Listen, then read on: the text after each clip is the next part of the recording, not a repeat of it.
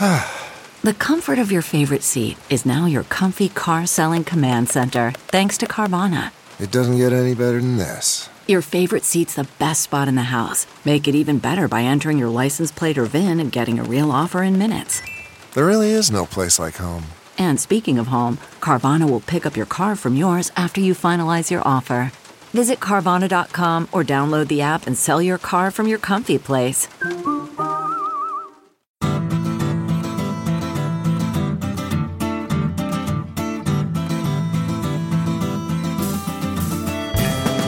Welcome to the Sinica Podcast, a weekly discussion of current affairs in China, produced in partnership with SupChina. Subscribe to SupChina's daily email newsletter to stay on top of the latest news from China, or download our new and improved smartphone app, or visit the website, supchina.com. It's a feast of business, political, and cultural news about a nation that is reshaping the world. And while you are there, check out our new business news podcast, the Caixin Sinica Business Brief, for a weekly roundup of top stories from Caixin, China's authoritative source for business and financial news. I'm Kaiser Kuo. I am coming to you from the Sinica South studio in downtown Durham, North Carolina today. I am joined remotely from a converted moonshine still out in Goldcorn Holler in the backwoods outside Nashville, Tennessee by amateur mule skinner Jeremy Goldcorn. Great people are, Jeremy. Hey, y'all.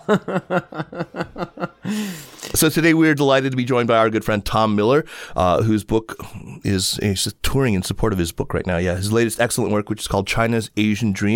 Longtime listeners are going to remember Tom from his last book, which was called China's Urban Billion, which was of course, about urbanization.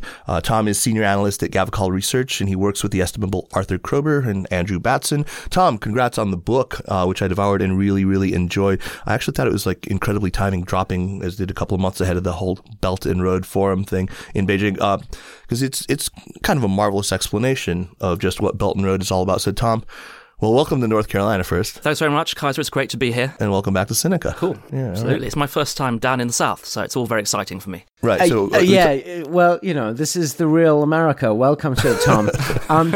One thing that really stands out about this book, and I think really makes it work, is that it's a combination of analysis and on-the-ground reporting. Can you tell us about what went into the reporting for this book? Right, so I travelled to around a dozen countries and regions, I would say, including Yunnan and Xinjiang, places like that in China. All on that generous advance that Zed gave you, right? That's right, or, that £300 I got for writing the book. So, guys, don't write a book to make money, okay? Or don't work for Paul French, perhaps. Actually, the book has nothing to do with Paul. In fact, Paul was angry. I think Paul's falling out with Zed because they're crap. Oh, okay, I'm sorry. Anyway. All right, just cut that out. Get on with... they're great, they're a fantastic publisher. Let's just censor that from the podcast. That doesn't make any sense. Well, it's not. No, let's not. No, seriously, they need to kick up the arse.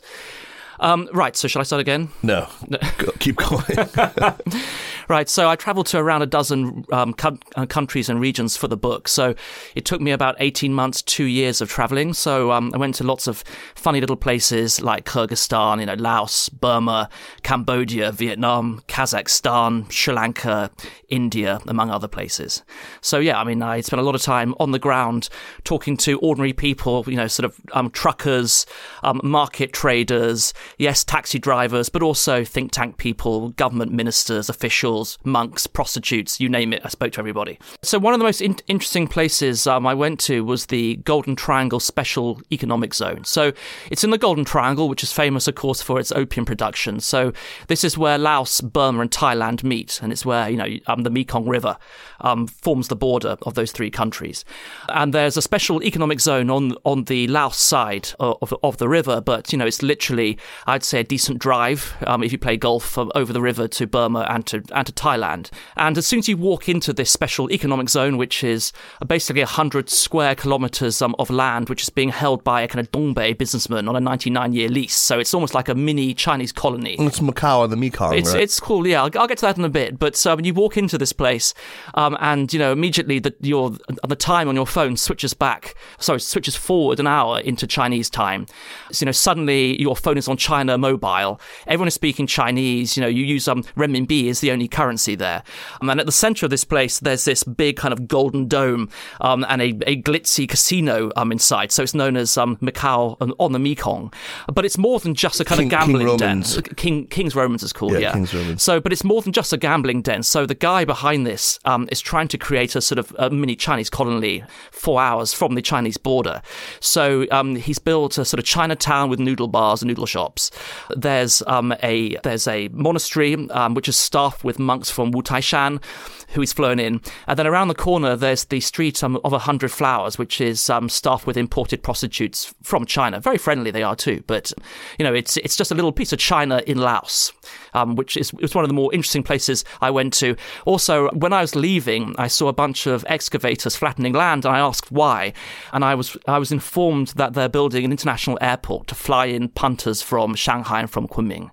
And they have a sort of stable of kind of Hummers, stretched Hummers, and other sort of ludicrous cars. I think there was a Bentley or something. I can't remember. But anyway, it's a place for wealthy Chinese people to go and spend their money. How does this connect to the broad theme of the book, China's Asian Dream? Right. Well, the Asian Dream is really a play off the idea of the China Dream or the Chinese Dream, 中国梦. And it's sort of my interpretation of the way that China's foreign policy is going. And so very, very briefly, I think that, the way China or the Chinese state, Xi Jinping certainly views Chinese history is that, not very long ago, 250 years ago, China was still the great civilization state in Asia. By far the biggest economy, the country that other countries in the region looked up to. And I think there's a sense in which they want to restore that primacy. So, Xi Jinping defined the Chinese dream as the great rejuvenation of the Chinese people. And I think the important word there is fuxing, or rejuvenate, restore. And, under Xi Jinping, China has been pursuing a much more proactive foreign policy, and China is trying to become a genuine sort of global player, if you like. But I think this is really focused in the first place on Asia. And I think, there is this sort of long-term aim for China to be in Asia really as the US is in the West, if you like. So to restore its sort of primacy and to be a country that people look up to, and a country that has real economic and sort of leadership clout, if you like. So there's a couple of things that I want to follow up on here. One is that even though, you've laid it out this way in terms of the rejuvenation of the Chinese nation and couched it in terms of this much talked about Chinese dream or China's dream, well, you don't really go in for the alarmism, what you don't get behind some of the stuff that we're reading about the recreation of the tribute system. Instead, you kind of lay it out more like this is what great powers do. That was distinctly my sense. And when you talked about it in terms of American hegemonism in the Western Hemisphere, I think that's maybe a closer analogy. Yeah.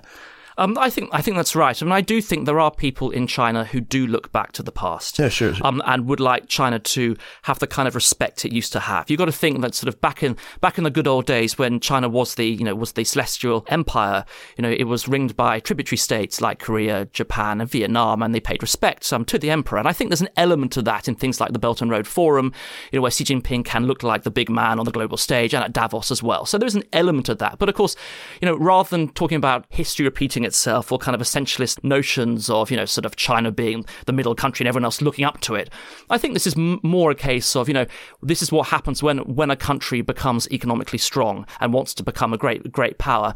And it's only natural that China at this stage, I think in its development, wants to carve out a sphere of influence in Asia. And we can understand that without resort to some, invoking some psychocultural urge deeply embedded in the Chinese psyche. Yes, although I do think it is interesting to look at the history. But I don't think, that's a small part of it, I think. Yeah, absolutely. So, Tom, under the rather expansive definition, just about everything you write about could fall under Belt and Road.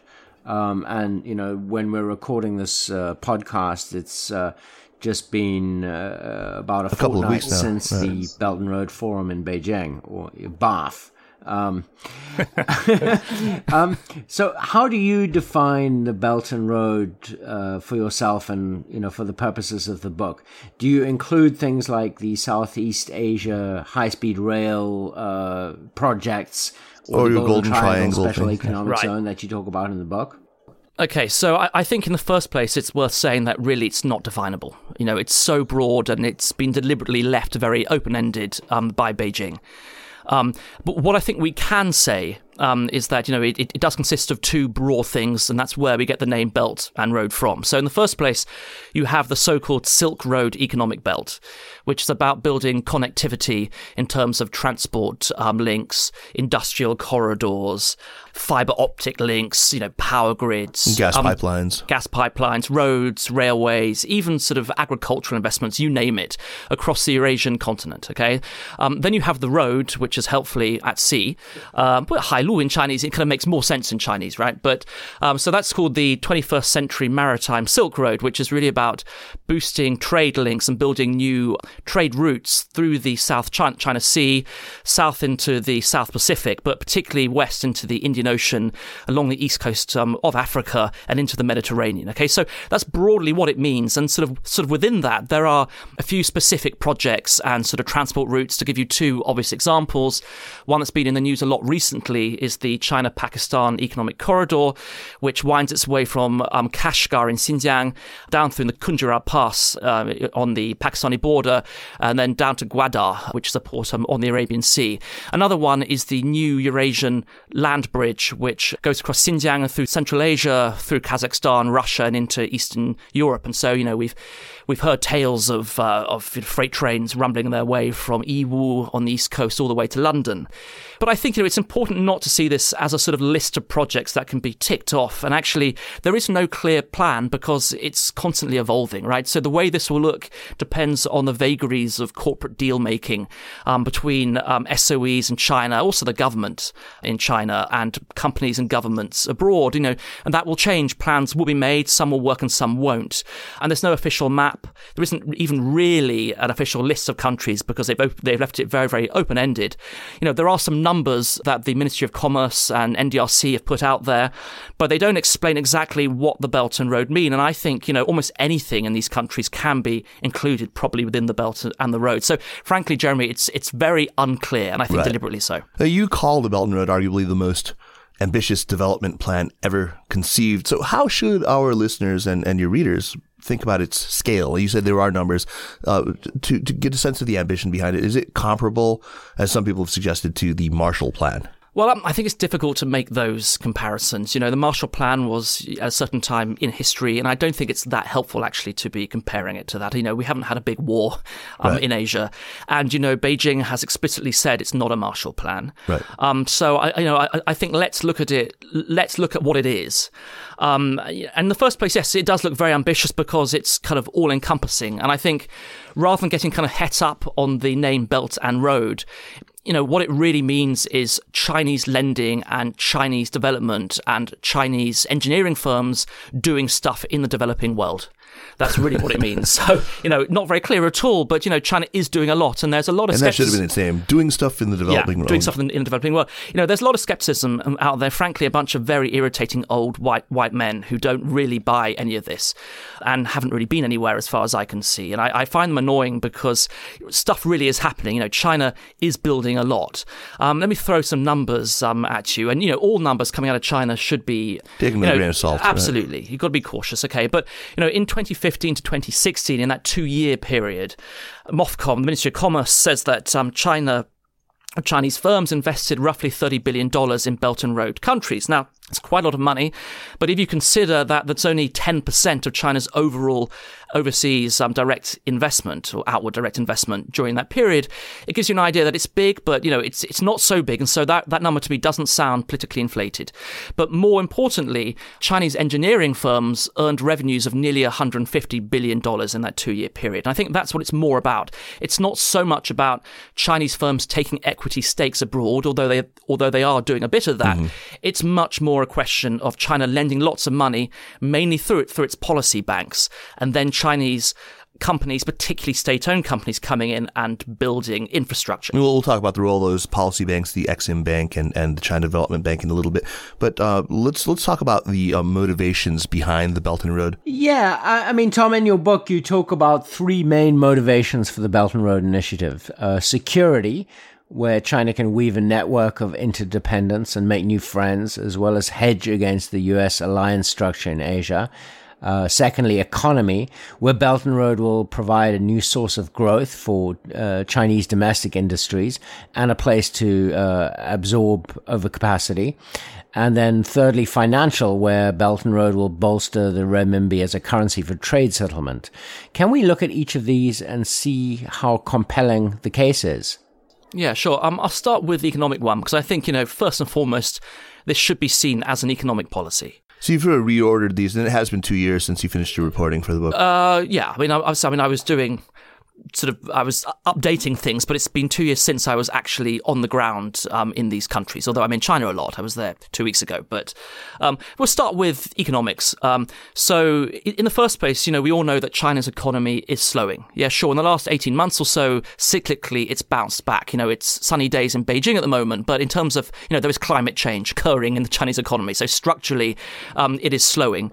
And they're very keen not only to find new sources of demand outside China, but also to create and nurture new sources of demand. And in a sense, that's what the Belt and the Road is about. It's about taking, China's own domestic development plans, such as, the Go West policy and the Go Out policy, and sort of taking them a little step further, if you like. And so, this is important for, engineering firms and capital goods exporters. It was Vladimir Lenin said that the highest stage of capitalism is Belt and Roadism, yes? Yeah, something like that. Thanks for that, yeah.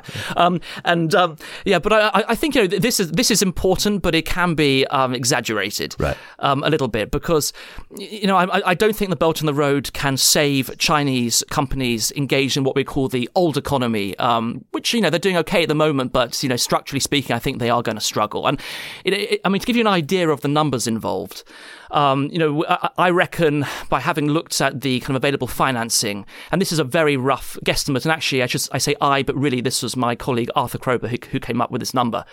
He reckons that China can probably finance something in the region of maybe up to $100 billion a year along the Belt and the Road. But in 2015, China was investing more than $150 billion a year at home per month. Wow. Right. So that gives you an idea of just how much investment there is in China. So, I think anything that happens abroad can be helpful, but it's not going to kind of solve the problem of overcapacity in China. Right. So anyway, that's one thing. But I think another important economic aspect of this is developing underdeveloped or poorer parts of the Chinese mainland as well. So places like Yunnan and Xinjiang, Guangxi, Heilongjiang, Inner Mongolia, sort of places which are landlocked often on China's borders. If you take Yunnan, it's the equivalent of Romania within the EU. It's the second poorest province in China.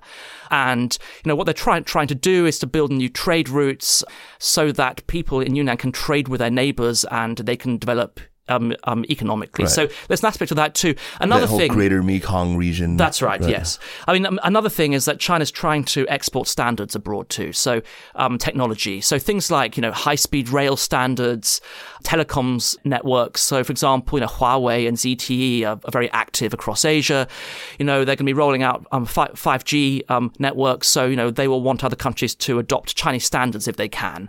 Pipelines and other things too. So that's certainly a part of it.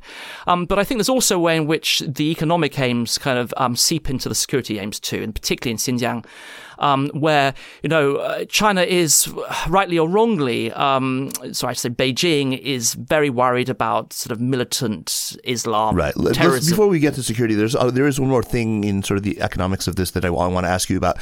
One is there really any expectation of repayment especially from some of the poor developing countries to which China is making enormous loans? Right. Well, I think it depends on the individual country.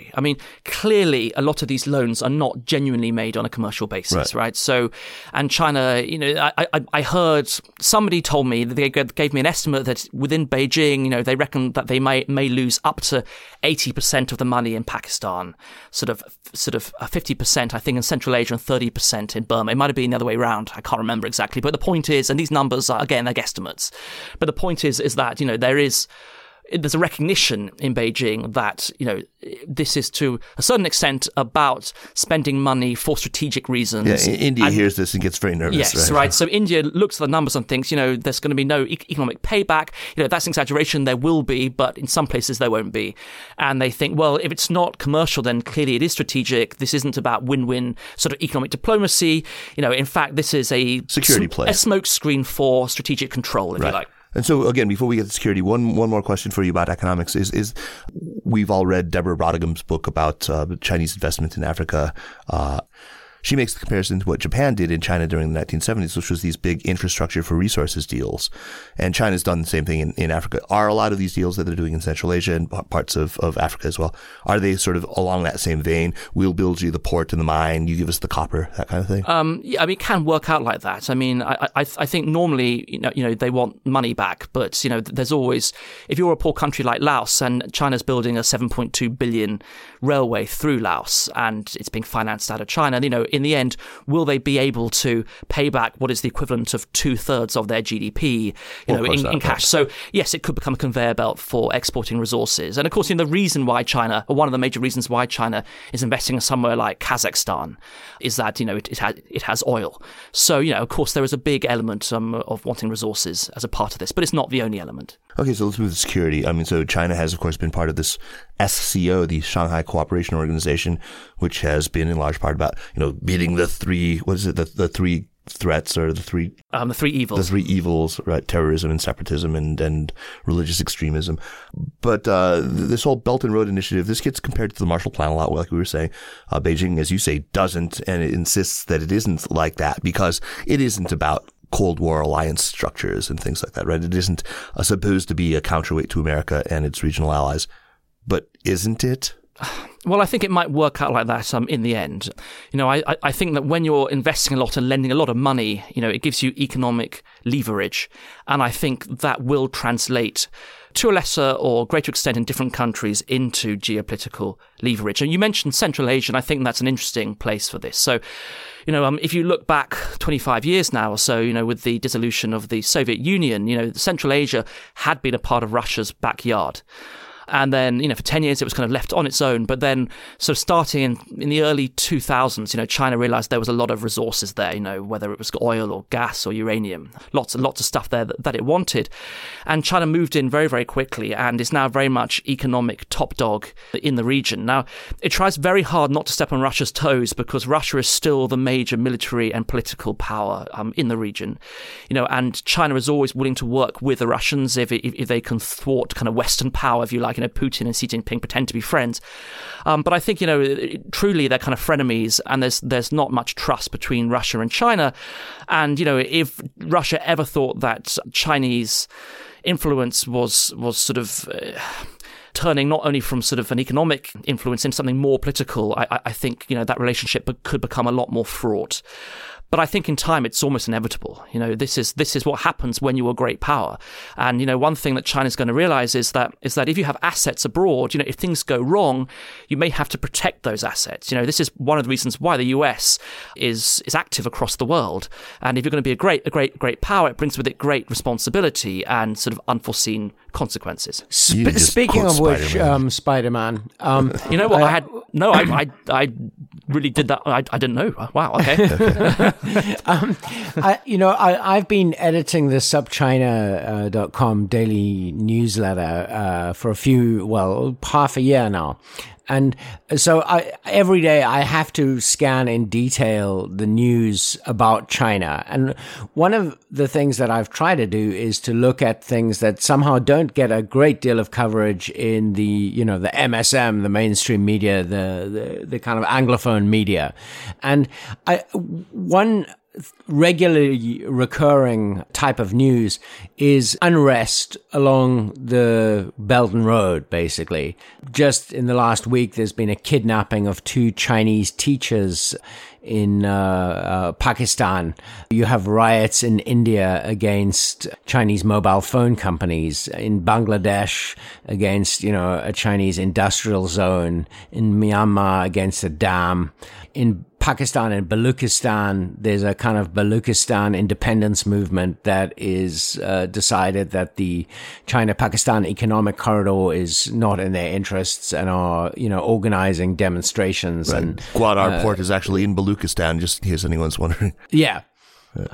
So how do you think China is going to deal with the fact that the Belt and Road projects, or even just the fact, if you don't call it Belt and Road, just the fact that China is becoming a globalized economy with interests all over the world, it's going to be drawn into local conflicts. It's going to be perceived as an economic, if not military, hegemon. How do you think China will respond to this? I mean, clearly, this is one of the big problems that China has to face. And as you say, there's already been a lot of pushback in countries, particularly where you have the political winds kind of shift. One of the problems China's had is that Chinese SOEs and the Chinese government, they're very happy whining and dining people who are very like them. So, sort of various leaders in Central Asia, Rajapaksa, the former leader in Sri Lanka. And then when you have countries where there are elections, or, in Burma, you had the military junta that dissolved itself and suddenly people had a voice, then you do get this pushback. And it's something that China's going to have to learn to deal with. And in a sense, it's not only a Chinese problem. This is something that other countries have also had to learn about. And I think, it's worth emphasizing that, this is not unique to China. Its companies are often, they don't have that much experience yet. Some are more experienced than others. So, for example, if you look at Indonesia, China's building a high-speed rail line between Jakarta and Bandung.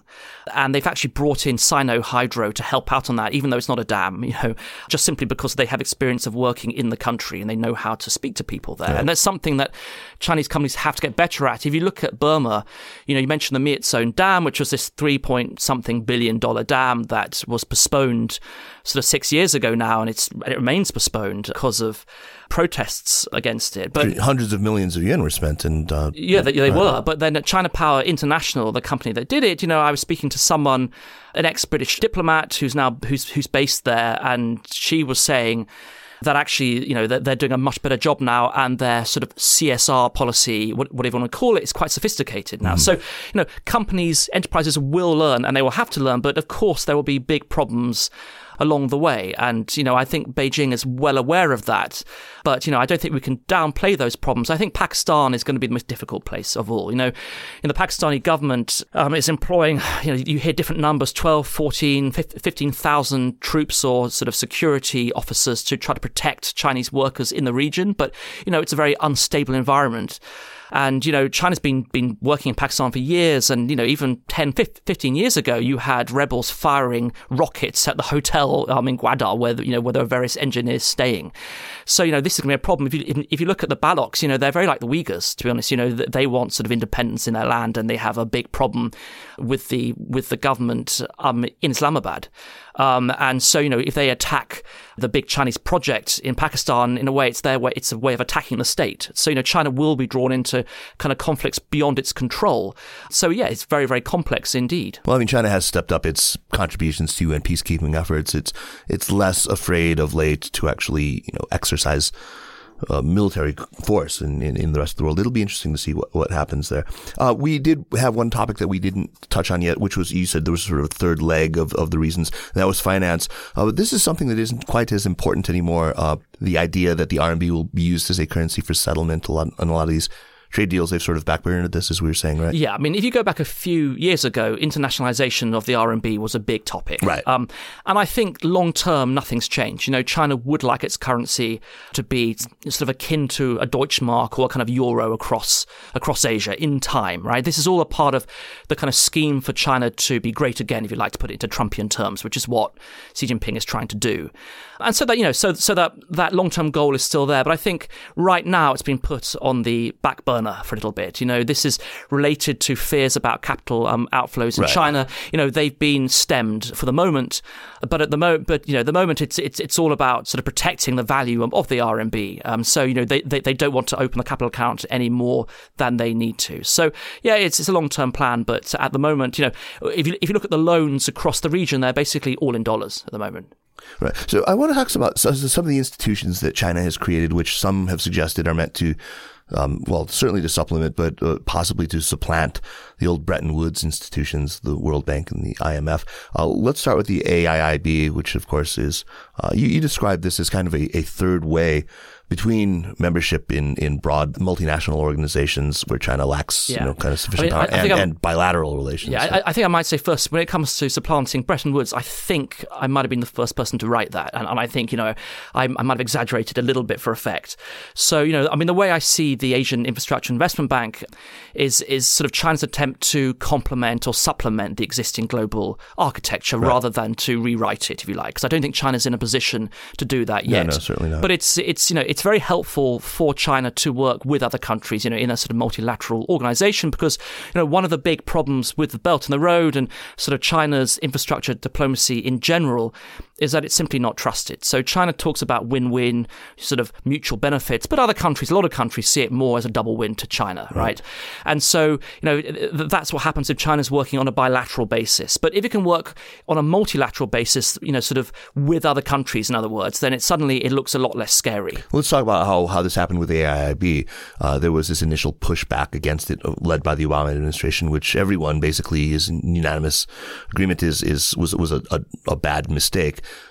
With the effect of actually bringing in many of these developed Western countries like Britain and Germany as founding members of the AIIB has meant better governance, has meant China is merely sort of primus inter pares, as one of the founding members, maybe the one that's putting up a large proportion of the initial funding, but they're not making all the loan decisions. No, and so I think the bank, or the Chinese bank, as it was originally called by people at the Asian Development Bank, who are very scared about this. Right. It's going to be very, very responsible. It's going to do everything right. The bank is full of world bankers and people in the ADB, British diplomats, etc., etc., etc. And I don't think China or Beijing ever thought it would attract so many members from the developed world. Right. So they are literally stakeholders in the bank and have a say in how it operates. And actually, the bank has dissociated itself from the Belt and the Road. It was originally conceived as a financing vehicle for Chinese infrastructure diplomacy. But it's $2 billion a year. Right. So so these days it's kind of separate, and also it's symbolically important because it shows that China now is willing to go out there and try to sort of mold the global architecture, that it wants to be a leader. Okay, but in terms of the Belt and the Road, it's kind of irrelevant. So Jinitun, the man in charge of the bank, says that it won't lend more than $2 billion a year for the first 5 years. Now, if we're talking about in the region of up to China financing investments of $100 billion, that is peanuts. So most of the financing for these projects will come from China's policy banks. So that's China Development Bank and China Exim Bank.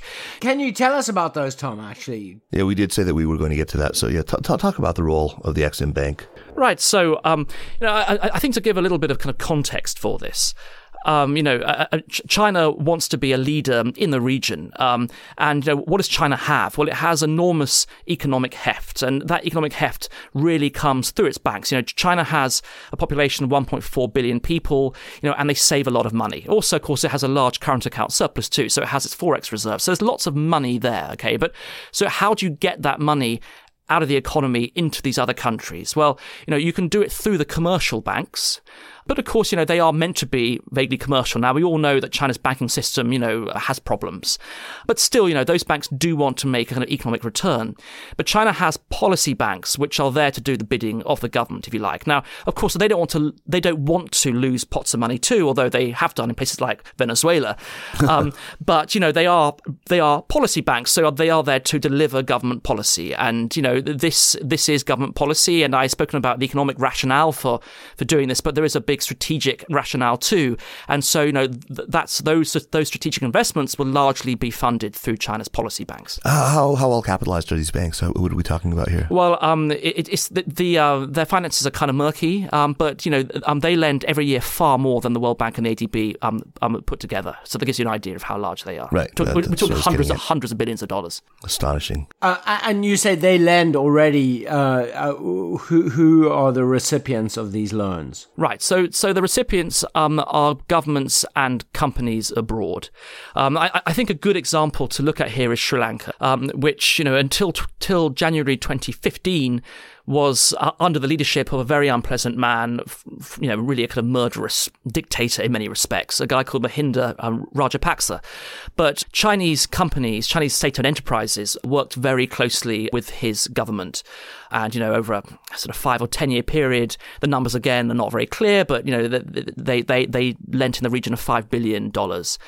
And they lent at crazy interest rates. So, China is often seen as lending at sort of below commercial value with no strings attached loans. But actually, it was quite the opposite in Sri Lanka. So I interviewed the Minister of Finance there, a big kind of barrel-chested man who told me that China, in some cases, was lending at 8.8%, which is really very, very high indeed. Why on earth would they turn to China then for such high interest loans? I mean, was it just a lack of available credit from other lenders? Well, yes. In the first place, nobody else wanted to lend to this nasty regime. But, the reason that China was lending at that rate was that it was siphoning off a lot of that money into the pockets of Rajapaksa and his cronies.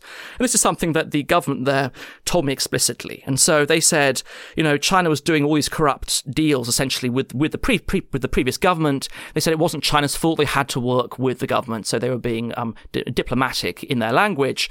But they said that now we have a new government in place. We have to renegotiate and restructure all of those loans. They have to take a haircut on their debt, blah, blah, blah. And to some extent, that has happened. But they also said that we don't have to only accept Chinese money. We can look to the Americans, the Europeans, the Japanese, the World Bank, the ADB, all these other places, India.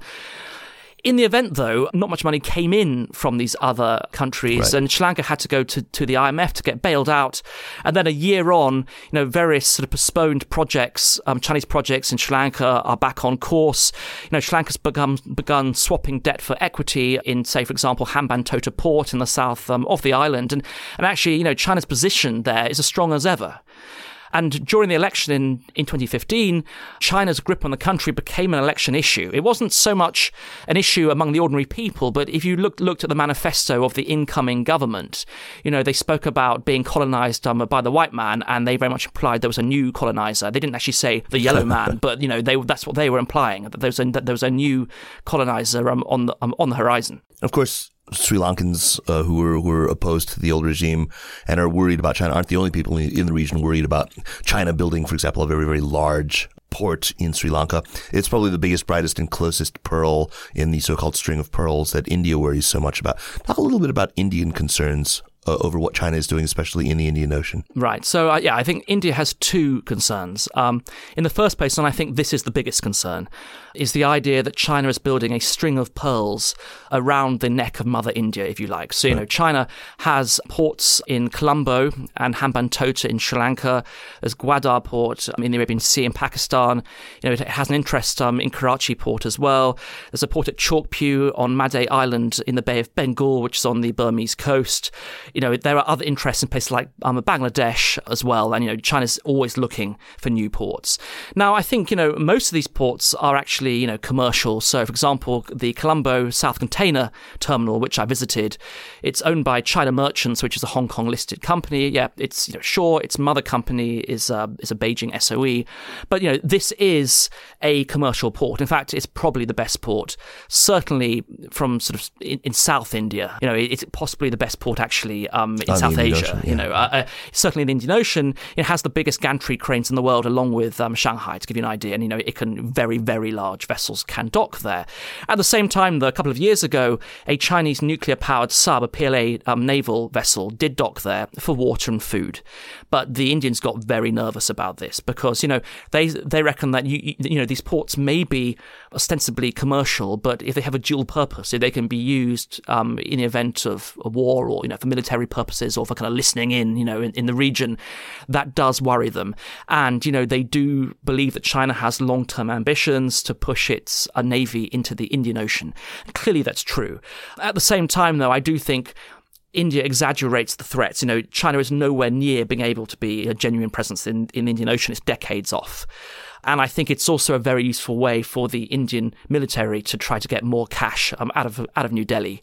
You know, that's what, you know, armies need, if you like. So I think it's kind of overplayed, and, you know, China will always struggle to be a big presence in the Indian Ocean. You know, it's sort of it's Indian territory, if you like. It's India's backyard, and they will always be bigger there.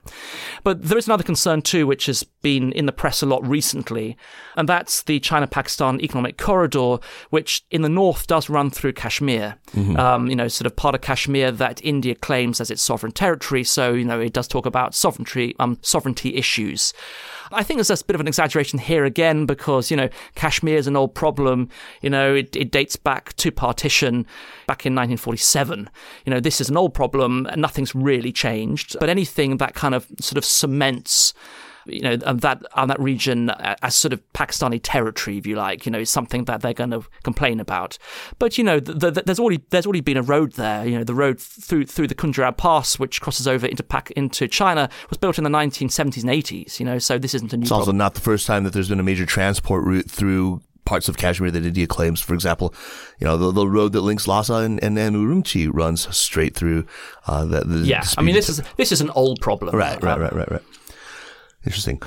You wrote your book before the global disaster that we like to call the Trump clownship.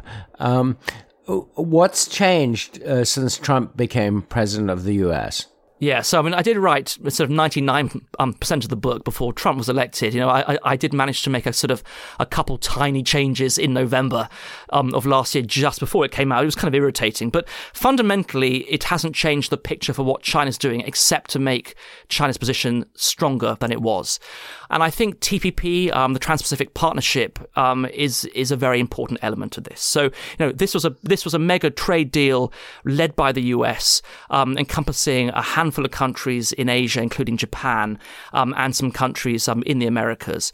But, you know, the US at the time very much saw this in geopolitical terms. And yeah, so, Ash Carter, didn't he say the TPP is worth an aircraft carrier? That's right. So Ash Carter, the Secretary of Defense, right, that's right, at the Obama time said that it was worth an extra aircraft carrier to him. So, you know, that's explicitly saying this was a geopolitical ploy, if you like. It was a way that America could kind of recommit to the region. And, you know, of course, it has a strong alliance structure in the region, but it has to, you know, you have to water your crops, if you like. You have to show people that you still care and you want to be a leader.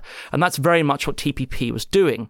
Now, you know, during the leadership campaign, and Trump, you know, sort of spoke about possibly withdrawing US troops from South Korea, from Japan, and, you know, sort of said that those countries should get their own nuclear deterrent. You know, since he came into power, his administration has gone some way to recommitting to the region, but it certainly hasn't shown himself to be a kind of reliable partner. So I think militarily, you know, the US is still top dog in the region. You know, it does have military alliances with Korea, with Japan, with the Philippines, with Australia, you know, and it's getting closer to India, to Vietnam. And so, you know, if you're China, you do look out and you see yourself ringed by enemies, if you like. And I think it's important to kind of realize that, because people forget. So militarily, at least, you know, the US is still the leading power. But I think in terms of economic leadership, China is in a much stronger position now than it was a few years ago. So, you know, Trump withdrew from the TPP. In its place, the only other big mega trade deal on the table is the Regional Comprehensive Economic Partnership, RCEP. Now, this is very different because RCEP includes the 10 ASEAN countries, so that also adds Indonesia, which is a big economy, into the mix, but also the 6 countries with which ASEAN has free trade agreements, which includes China, which wasn't in TPP, right, and Korea. And this is a big deal. I mean, Japan was in TPP, but, you know, Japan, now that TPP is dead, it is now pushing much harder for RCEP. And, you know, this is in terms of regional integration, this is much more of a sort of Asian. It's much more of an Asian right, it's not Chile and Peru. Right, yes, right. rather than Asian Pacific. Right. And it's important because, you know, China's economy makes up about half the GDP of the RCEP countries. And so, although officially RCEP is led by the ASEAN nations, which is useful for China because it's multilateral, it doesn't look like China sort of making all the decisions. Inevitably, China being by far the most powerful economy in RCEP, it'll have a big say, right? So if you're China, you're using the Belt and Road to try to integrate Asia in terms of on-the-ground infrastructure, this now is another institution by which you can help to integrate Asia, with this kind of aim of, what I call China's Asian dream, which is for China to be, the economic leader of the region. And that also has a geopolitical impact. So, Trump has shot himself in the foot, frankly. It's a very, very foolish policy. Well, I mean, to be fair, Clinton planned on pulling out of TPP as well. She did. Equally foolish. Right, equally foolish. So since we're on the subject of American responses to this, Jeremy and I had the terrific opportunity to interview Joe Nye, who is a professor at Harvard's Kennedy School and probably best known for this concept of soft power, which he both coined and defined. But we talked about that, of course, about Chinese soft power opportunities in the age of Trump. But we also talked about the well-known Thucydides trap, and a trap that he actually is more concerned about, which he calls the Kindleberger trap. It's named for Charlie Kindleberger, who's an MIT historian of economics and a principal architect of the Marshall Plan. We weren't really talking about the Marshall Plan, but his idea, just in a nutshell, is that the disasters of the 1930s, the Depression and what followed, rise of fascism, even the Holocaust, all really resulted from America as the rising power in the world after the decline of the UK after the Great War.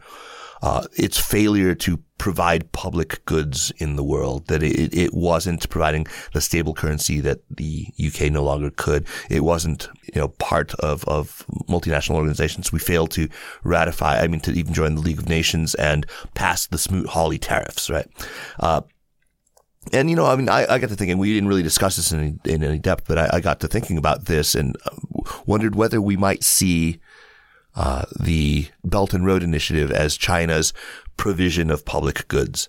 To what extent can we see these as public goods? Right. Well, I think in the first place, China says everything it's doing is mutually beneficial and good for everyone else. But of course, what China is doing is in the first place for China's own good. It is self-motivated. Totally natural. And of course it is, every country, frankly, foreign policy ought to be self-motivated, all right? At the same time, though, I think it is worth pointing out that China can certainly help provide useful development or public goods, if you like, to poor countries that have little sort of financing capability or engineering capacity themselves, all right? So if, for example, you're Tajikistan, if you're Kyrgyzstan, if you're Laos, these small fragile states, China can come in and build what you need. So, for example, in Tajikistan, Kyrgyzstan, China has built the power grid, and it's also built a spur from its gas pipeline from Turkmenistan through those countries. So it's providing power to them as well. Literally keeping the lights on. Yeah, so I'd say literally keeping the lights on, okay? And, so if you're a leader of those countries, that's very helpful, and it means you can provide public goods which you couldn't otherwise provide. So perhaps that actually keeps them in power. So it's, it's also useful politically, and that does give China political leverage in those countries as well. And it's true that, so that China can bring big benefits through its infrastructure. Equally, if this is not carried out in a sensible manner, it can also bring much harm as well. So like an obvious example is dams. You can bring electricity as much needed, but, if you're damming people's land and you're not compensating them, then, there will be a lot of pushback against that too. So, I think that it's not wrong when Beijing, sort of presents this as a development plan. It really is. But equally, some people talk about one belt, one trap. So, if you're a country that takes on too much debt, you may struggle to pay it back. Right. Djibouti, for example. For example, yeah. Actually, there's also another meaning of one belt, one trap, and this is something that Jörg Wuttke, who's the chairman of the European Chamber of Commerce in Beijing, likes to talk about. He's one of the most experienced foreign businessmen in China, and he speaks often to very senior executives in SOEs, and there are plenty of Chinese executives, and also in the policy banks and commercial banks too, particularly, who are worried about the political pressure that's been put on them to lend and do business in countries where they're not going to make any money. So it's also a debt trap for them as well.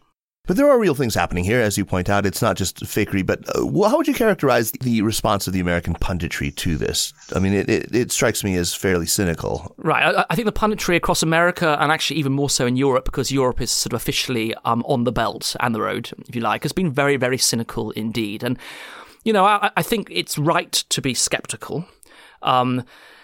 And, there is a lot of kind of puffery involved in this. The Belt and Road Forum was a big PR push, if you like. And, a lot of Beijing's plans are not very well defined. And, there have been lots of instances in the past of Chinese investments going wrong. And so, as I say, we should be skeptical. At the same time, though, there is real stuff happening. Whether it brings a commercial return or not will depend on the individual project. But it is a fact that, last year, 1,700 trains made the journey across Central Asia from China to Europe, okay? Now, is this meaningful in terms of China's global trade? No, not yet. But is it meaningful to some of those countries? Yes, it is. China is now exporting directly, for example, to Afghanistan, Iran, through its trains. It is building a new railway through Laos. Laos has almost no infrastructure at all to speak of at the moment. If you go to Cambodia, 1 in 3 roads in that country have been built by Chinese money. There's one lovely thing if you go to Phnom Penh. There's a bridge that crosses the Mekong River there, which was built 20 or 30 years ago by the Japanese, because, Japan was there before China. What China's doing is not entirely new. And actually, I talk about a sort of infrastructure arms race in the region between Japan and China. Mm-hmm. But so if you look at that old bridge, sort of literally 200 or 300 yards parallel with it, there's a brand new, bigger, shinier Chinese-built bridge, right? So, but the point is that, China is really building useful infrastructure. It's not all a waste of money. And you have to realize that. And I think a lot of the skepticism comes from people, sort of analysts, looking at this from 30,000 feet who never get off their butts and go anywhere. Some of it reminds me a little of, the skepticism you saw around domestic Chinese infrastructure projects. I mean, I remember people scoffing at the idea of the 5th Ring Road in Beijing as, a kind of white elephant, boondoggle when there were farmlands, right around it. Whereas now the 5th Ring Road is, doesn't move because of traffic jams. And, they're building the 7th Ring Road and thinking about the 8th. Yeah, no, I think what China's doing, and this is actually why people are so skeptical, is that really it's taking its own development model, which is debt-fueled and sort of very high investment, and shifting it overseas. And so the people who are always bearish about that model of development in China will feel the same way about this overseas. And, there was a big row back in, it would have been sort of 6 or 7 years ago now, about high-speed rail in China. So people saw this as being a massive waste of money. Why was it building expensive high-speed rail rather than building conventional rail? And those people who were critics then are still critics now, frankly. They think that the financial return on high-speed rail hasn't been worth it, whereas, any sane person, I think, who takes high-speed rail in China thinks that it's been magnificent. Right. But that's probably, that reflects my own personal biases. But I think it's very similar for these projects abroad. The way Beijing views economics is not the same way as Western bankers view it. It's not about getting financial returns. There are other returns it's looking for too, returns of development, returns of economic opportunity. But don't you think one of the interesting aspects to this push abroad for the Chinese development model, if you will, is that in China, if you want to build a high-speed rail, you can move all the peasant farmers from their land who are in the way of the high-speed rail. You can marshal a huge labor force of people willing to work for a rather low salary. You can sort of make it happen by fiat.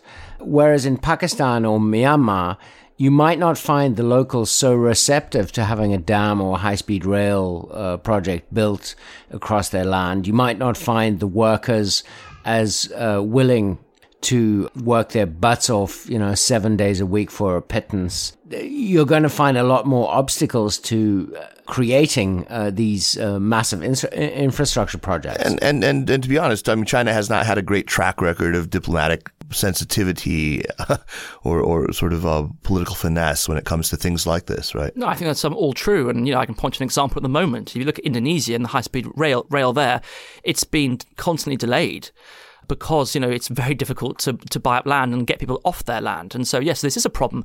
I mean, another thing that China has that other countries don't, except for India, which isn't really a part of this at the moment, is that it has lots of people.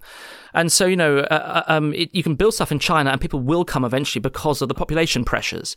That won't be the case in somewhere like Central Asia, which is a big open space. And so, China does have to, I keep on saying China or Beijing, often these decisions are made by enterprises. Right. But, it is something it has to think about. So the model can't be exactly the same. But, I think the kind of the broad way they think about it is pretty ingrained in the kind of psyche in Beijing. I'm reminded of this beautiful quote from your last book, I believe it was, where you talked about white elephants and how the Chinese metabolism is sort of fast enough to digest a few white elephants. Yeah, absolutely, yes, and also the fact that it doesn't, when China was growing fast, it didn't matter actually if it had a few white elephants. Yeah, but I mean, of course, if you have a very large white elephant in a small country, then actually that can matter enormously. Right. I mean, unless you import Chinese enzymes to digest the thing. Yeah. One thing, Jeremy, to go back to your previous question about sort of workers, in the kind of smaller states, China can import a lot of workers, and it's doing that in places like Kyrgyzstan and Laos. The countries where they have a stronger government, somewhere like Kazakhstan with more money, they don't let in Chinese workers unless they're sort of managers and engineers, sort of engineering foremen, if you like. But there are enough Chinese workers who can be persuaded to go abroad and work for pittance, as they do across Africa as well. That's right. Tom, man, it was absolutely great to have you here in North Carolina. I trust you enjoyed the barbecue. Thanks. Great pleasure. Fantastic barbecue, and I'll be back. Yeah, and please do come back. And join us for a recommendation for our listeners, won't you? Yeah, sure. So before we get to recommendations, I want to remind our listeners that the Sinica Podcast is powered by SupChina. Check out the app and subscribe to the newsletter at supchina.com. You can follow SupChina on Twitter at SupChinaNews and on Facebook at facebook.com/SupChinaNews. If you like the Sinica Podcast, by all means, go leave us a positive review on the Apple iTunes Store or on Google Play or wherever it is that you go to review apps. This really helps. It means a lot to us, too. So, on to recommendations. Jeremy, as long as you can quiet that child down, you can begin. Yeah, I'm sorry. I have a BBC moment here. I have two children who've invaded my home studio. So I'd like to recommend, it's called Ear to Asia. It's a podcast from Viola. Keep quiet. It's a podcast from the Asia Institute at the University of Melbourne. And they interview people who know stuff about Asia, academics mostly, but really interesting, from China. Sorry, these children. From folk music, like work songs in Sichuan, to Indonesia's education system, a great range of expertise. It's called Ear to Asia. Yeah, it's a very good podcast, yeah. So you had one episode in particular you wanted to recommend, right?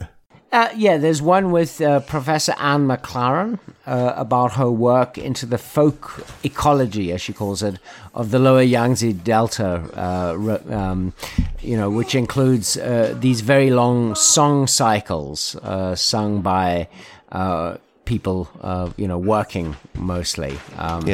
And very interesting. Those are on the actual recording too, so make sure to... Yeah, it includes a few songs.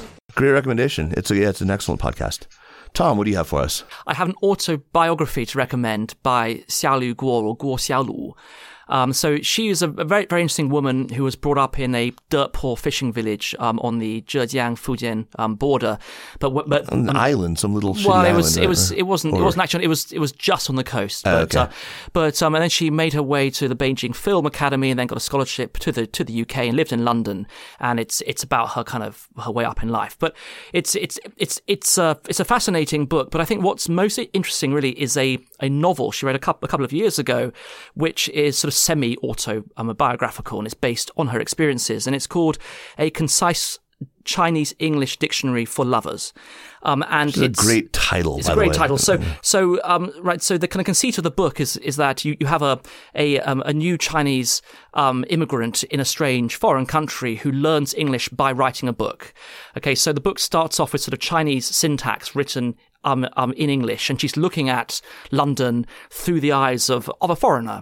And there are some very kind of funny phrases in it. I mean, if you speak Chinese, so for example, she's looking for Big Ben, the clock, and she says, "Where's that big silly clock?" which is what it's called, which is what it's called in Chinese, for example. But as the book goes on, the syntax improves and her English improves. But it's just it's a fascinating way of seeing my own country afresh, and I'd thoroughly recommend it. Oh yeah. We all know her, right? Or you've I don't know her, but I believe you do, or did. Jeremy, you know her, right? Yeah. Yes. Anyway, Great recommendation. I need to get to that. Oh, sorry, I should give the name of the book, actually, the autobiography. Right, which is called? Right, it's called, it has different names, I think, in the UK and the US. In the UK, it's called Once Upon a Time in the East. In the US, I believe it's called 9 Continents. Interesting. Jojo? Yeah, good. Both good names. I am going to recommend a Swedish folk trio called Vasen, which is composed of a guitarist, a violist, and most importantly, a masterful player of the nyckelharpa. Have you heard of the nyckelharpa? For some reason, is very popular these days. I keep seeing, people passing around YouTube videos of people who is that as cool as the matotian? It's cooler in a way. So it's a kind of keyed fiddle. So you play it with a bow. It sounds sort of like a shimmering, crazily bright violin. It's really full throated, and it sounds like a matotian. Yeah, but it's actually keyed. That is, you depress keys which act as the frets. So it's I don't know how you do a vibrato on it. They somehow are able to, but it sounds terrific. Vasen, this band sounds vaguely Celtic, a bit like Appalachian folk music. Jeremy, I think you would really dig it. But they actually have a really different rhythmic sense. It's quite progressive in that. I mean, I now listen to. I listen to a lot of Swedish metal bands, and I sort of see now where their indigenous folk influences come from. It's very cool.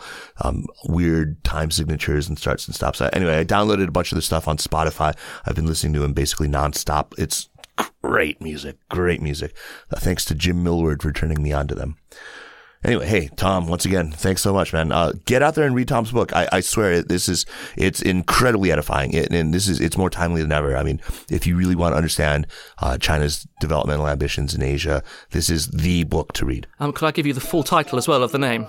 Yeah. So the full name is China's Asian Dream, Empire Building Along the New Silk Road. Right. Although, use the word empire once in the whole book, right? And it's in quotes. I was very careful because, I don't think that China is genuinely building a sort of, an old-fashioned empire. But you sell copy this way. Yeah, but in terms of, what it's trying to do is to build a trade, an investment nexus lubricated by Chinese cash. And it's trying to push its economic leverage and create kind of mutual dependencies. And I think we can talk about a sort of informal economic empire, if you like. Yeah, very, very good. So yeah, definitely go out and check out the book. I mean, I read it months ago. I'm probably going to read it again. It's very good. Jeremy, as always, very good to talk to you. Likewise. Love to your beautiful children. The Cynical Podcast is powered by SupChina, and it's produced by Kaiser Kuo and Jeremy Goldkorn. Thanks also to Enla Cheng and to Sarai Darabi from SupChina. Viola, stop it!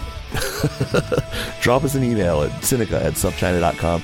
Visit our Facebook page at facebook.com/CynicalPodcast and follow us on Twitter at Cynical Podcast. Thanks for listening, and we will see you next week. Take care.